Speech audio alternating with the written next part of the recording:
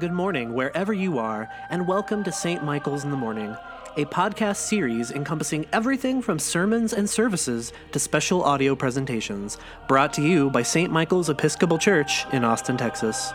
For more information or to make a donation to St. Michael's, please visit www.st-michaels.org.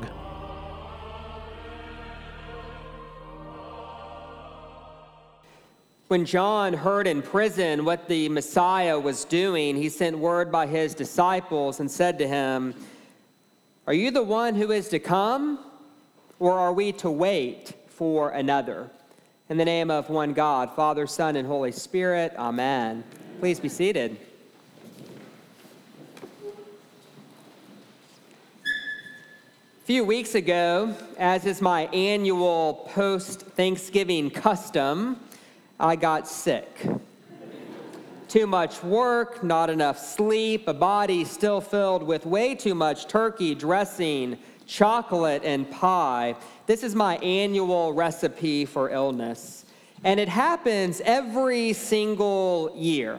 In fact, I've already bought all the NyQuil, Excedrin, and Sudafed I'll need for next November.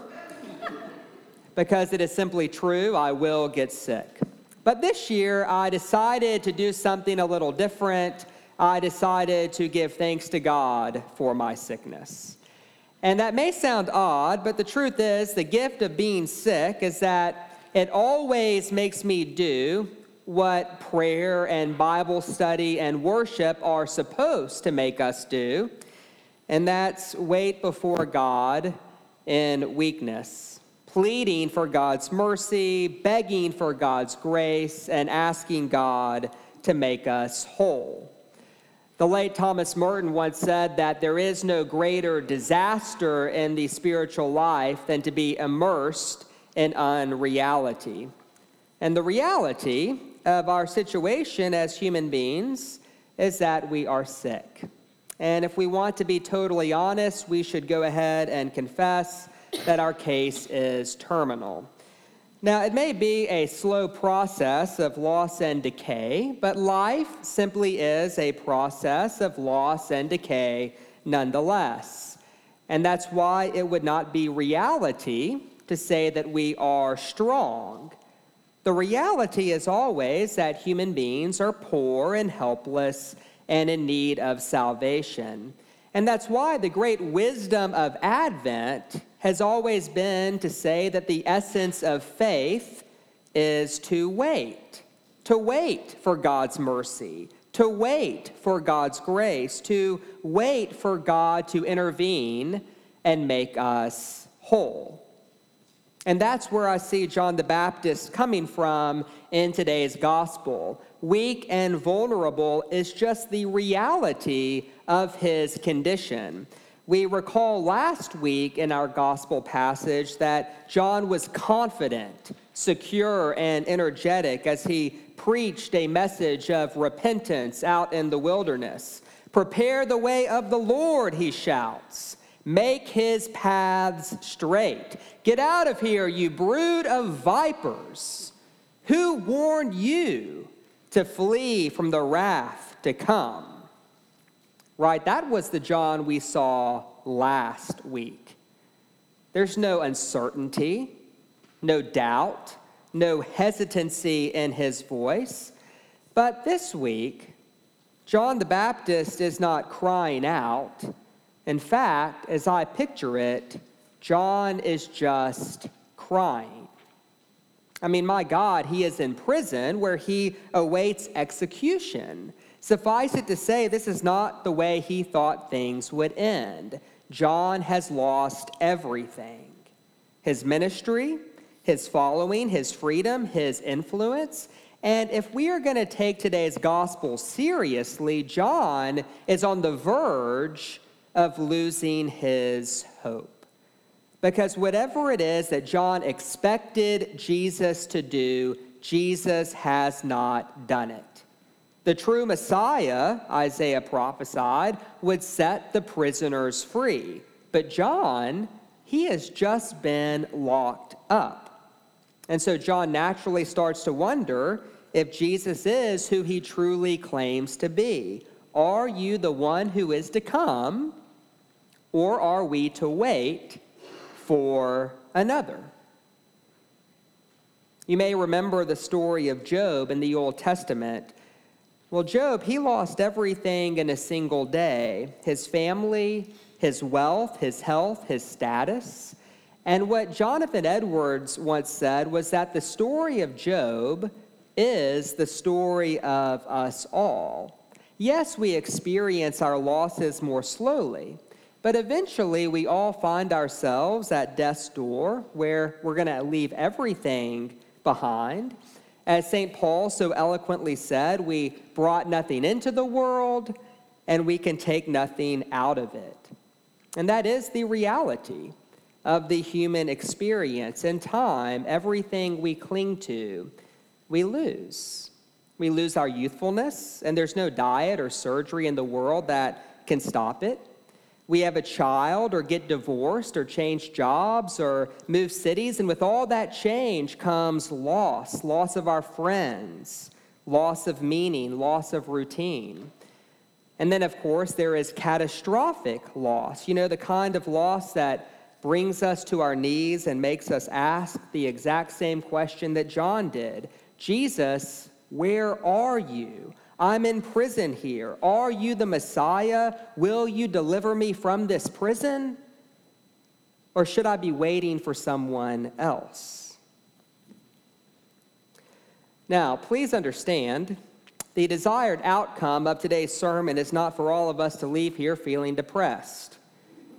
Advent is a season of hope, but don't you see, the moment true hope begins is when we find in John the Baptist a spiritual companion.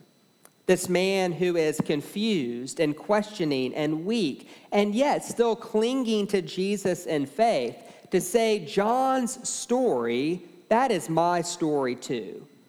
We acknowledge our loss and our limits and the reality of our weak and vulnerable condition, and from that place, we wait. We wait for the gift of God's salvation.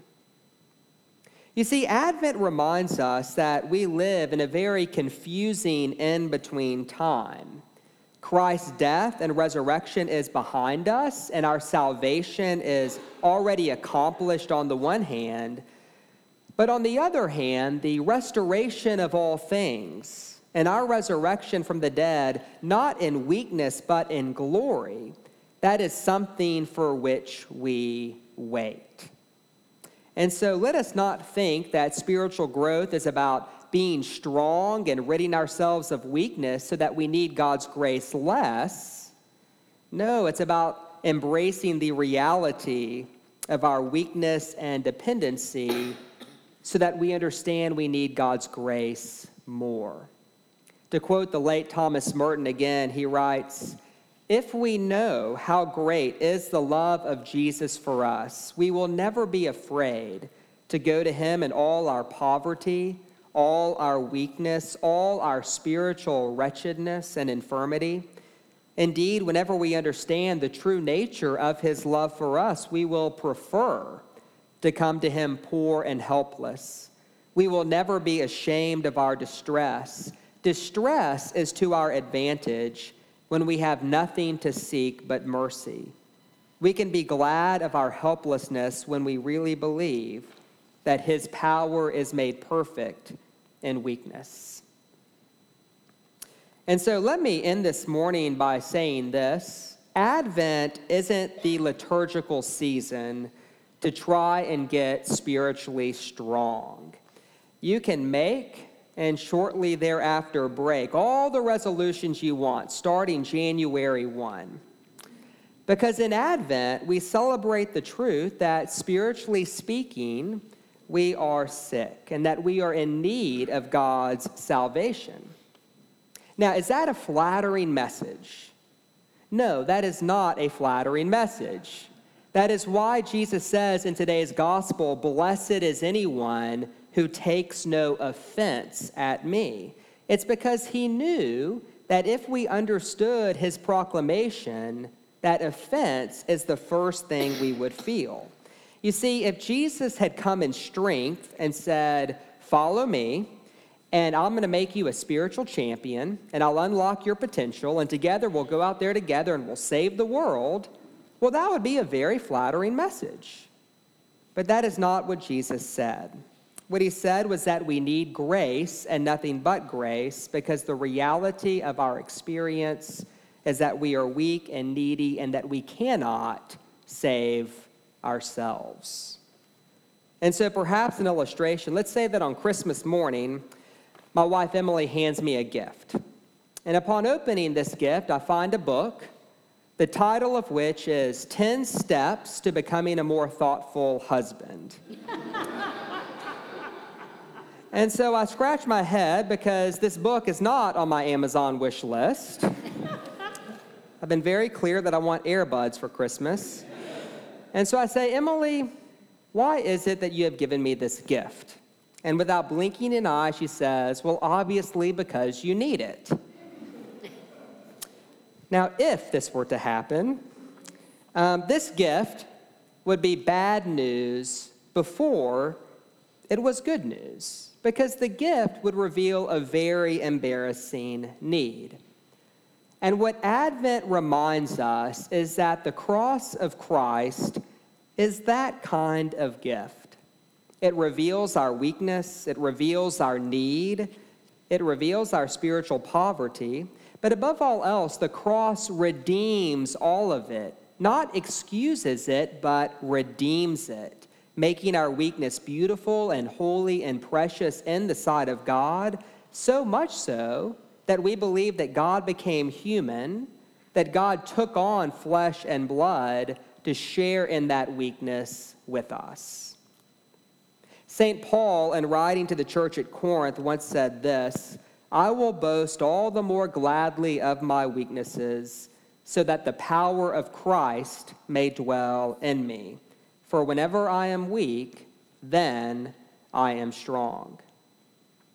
Now, I know this may sound a little paradoxical, but in today's gospel, we see John the Baptist stronger than he's ever been. For when I am weak, then I am strong. Christ will raise each one of us in strength. That is the essence of our hope. But between now and then, we wait in weakness and in hope and in confidence that God loves raising the dead. And maybe, just maybe, we even thank God for our sickness. For how else could we ever know the unfailing mercy and salvation of God? Amen.